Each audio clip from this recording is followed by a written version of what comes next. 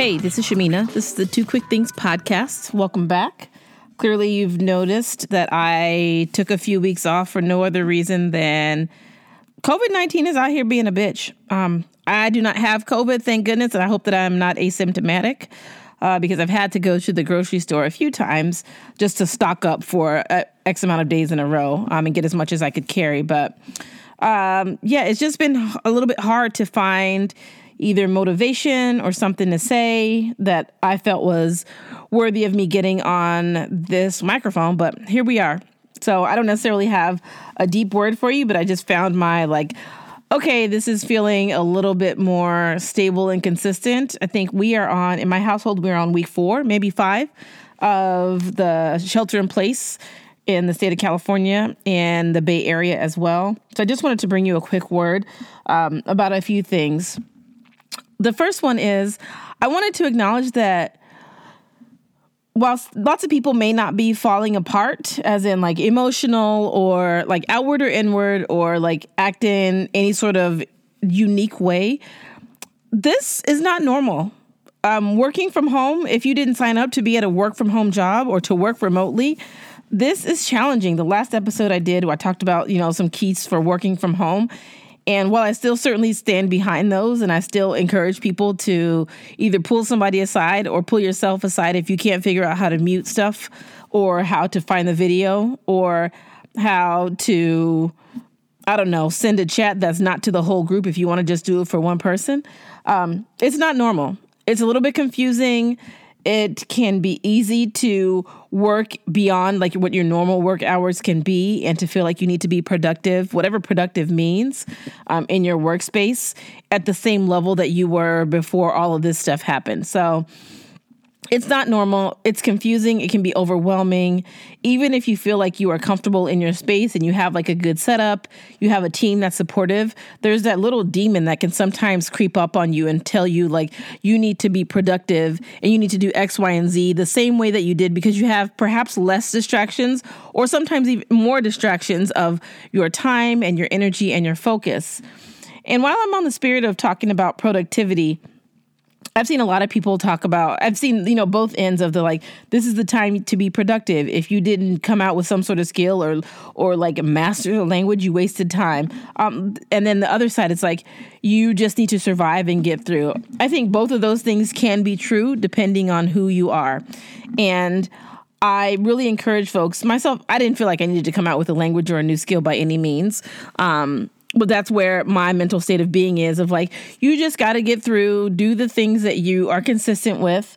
And oddly, I feel oddly good, bad, or indifferent, it feels like the time to really shine and do independent work in terms of my 9-to-5-ish job and to really make sure that I'm doing those things that continue to keep my organization afloat. But on the other end, I'm well, should I be doing something more? Should I be out here churning out podcasts it's my job? And I was first of all, I don't get paid to do this yet. So no. And second, I realized that it's really one of those comparison things when you talk about what other people are doing and how other people are going to come on the other side of this. And I, as a person who has JOMO, the joy of missing out, I realized I'm quite indifferent on what other people are doing or how they'll come on the outside of this, on the other side of this, aside from I hope that they're well and they have found a space to manage physically, mentally. But I have to remember that I got to keep the main thing. And the main thing is my health, the health of my household and my family, friends, and loved ones, and my mental sanity as much as possible. And that's if I come out of the other side of this coronavirus, COVID-19, if you're fancy situation, then I will have won. Because all I can do is measure myself against myself.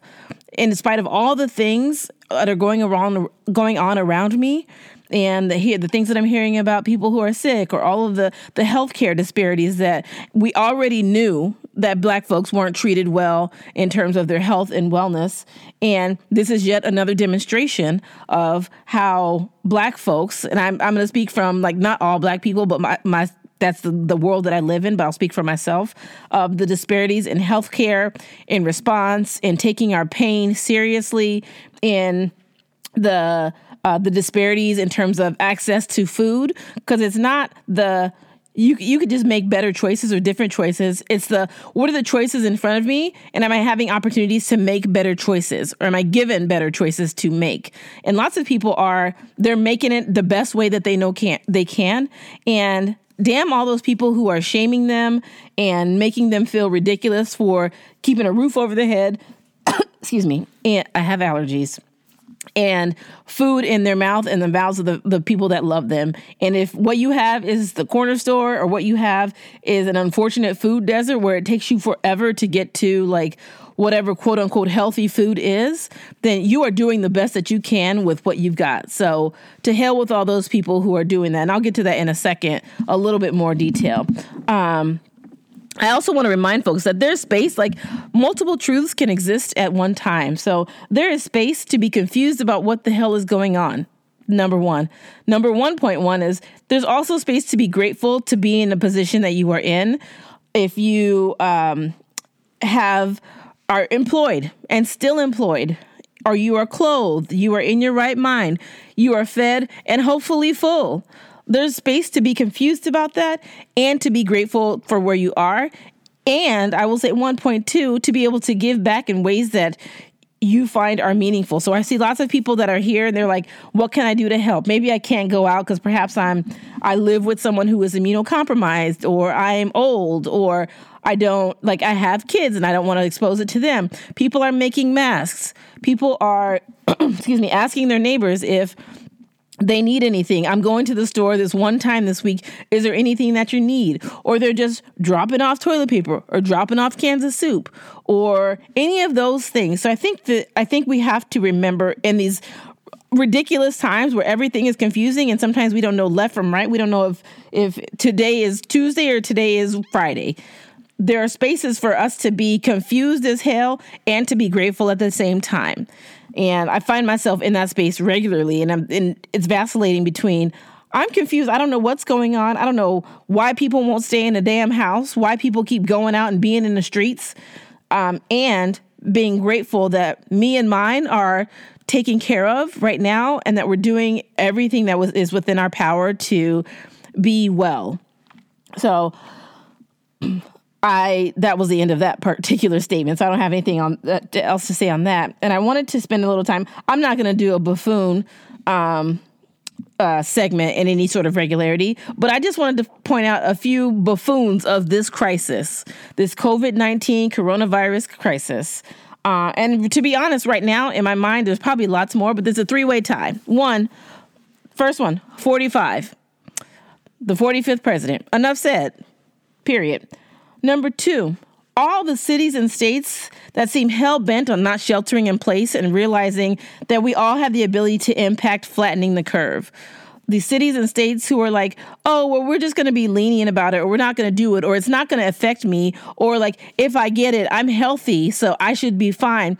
These hospitals, you consistently hear about these hospitals, these healthcare workers who are risking their lives and talking about all the time and energy it takes and equipment, PPE, the personal protective equipment that's required to care for someone who is experiencing this. I don't know what more needs to happen for people to realize that this shit is real. You can be some sort of ass clown and think it's 5G. That's a moment of silence for the dummies out there. But this is real. It is killing people. It is impacted. There are probably no more than 3 degrees from any one individual that has experienced some sort of impact from this crisis, because it is a crisis. So that's number 2. I don't understand how cities and states, and I'm not saying it's easy. It is difficult, but to have nothing and then you don't know what you see on the news, if it's real or if it's fake. Like you see people running in packs. First of all, I'm like, everybody's a runner now. And second, you don't know if these pictures are real or not. But there's ability to take action in this, like concrete action. And I understand that it is not able for everybody to sit and shelter in place and have the capacity to stay from home. But the people who can should be expected to, and to help flatten this curve thing so that we hopefully heal physically as a nation to move through this. I don't think we'll get over it, but moving through it in a way that is going to be the least amount of impact, I think, is a possibility.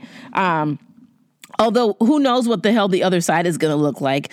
Who knows what it's like when people are going to say like, okay, the shelter in place is over. Because then I'm just going to look at my window and be like, girl, I'm going to give you 2 or 3 more weeks and then we'll see what happens. We'll let the first wave of dummies who can't wait to get outside and to be in the air, see what happens with them. And then I'll consider going out. But we are set. I think I really want people to practice common sense. And I realize that sense is not very common.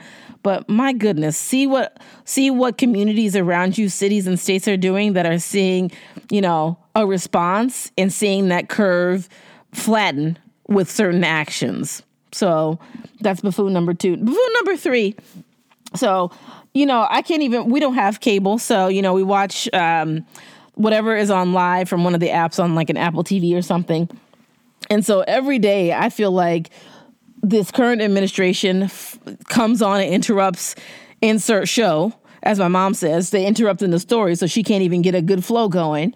But the U.S. Surgeon General Jerome Adams, recently he got on the screen. He's African American, black in color.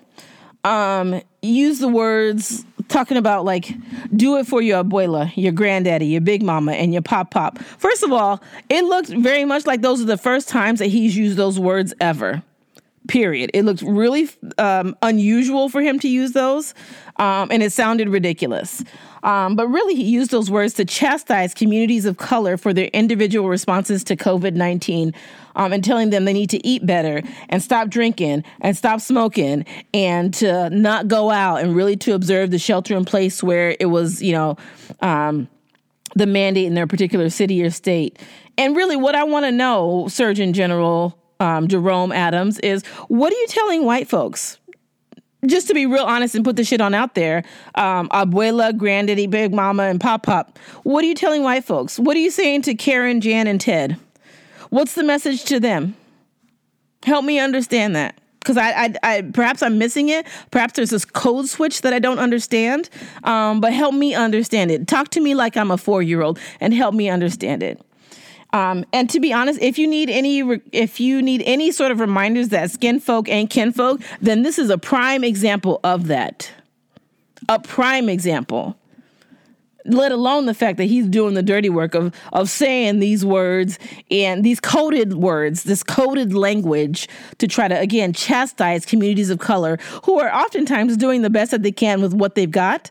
And to have someone in this position to come in and say that specifically to this community is insulting at best. So I will leave that at that. I will leave a link to one of the, I think I can find a video of him saying this. And I was embarrassed. I get secondhand embarrassed or thirdhand embarrassed for people that look like me and that don't look like me. And this was certainly an opportunity. And I was like, oh my God, I cannot believe he said that out loud. And how dare you?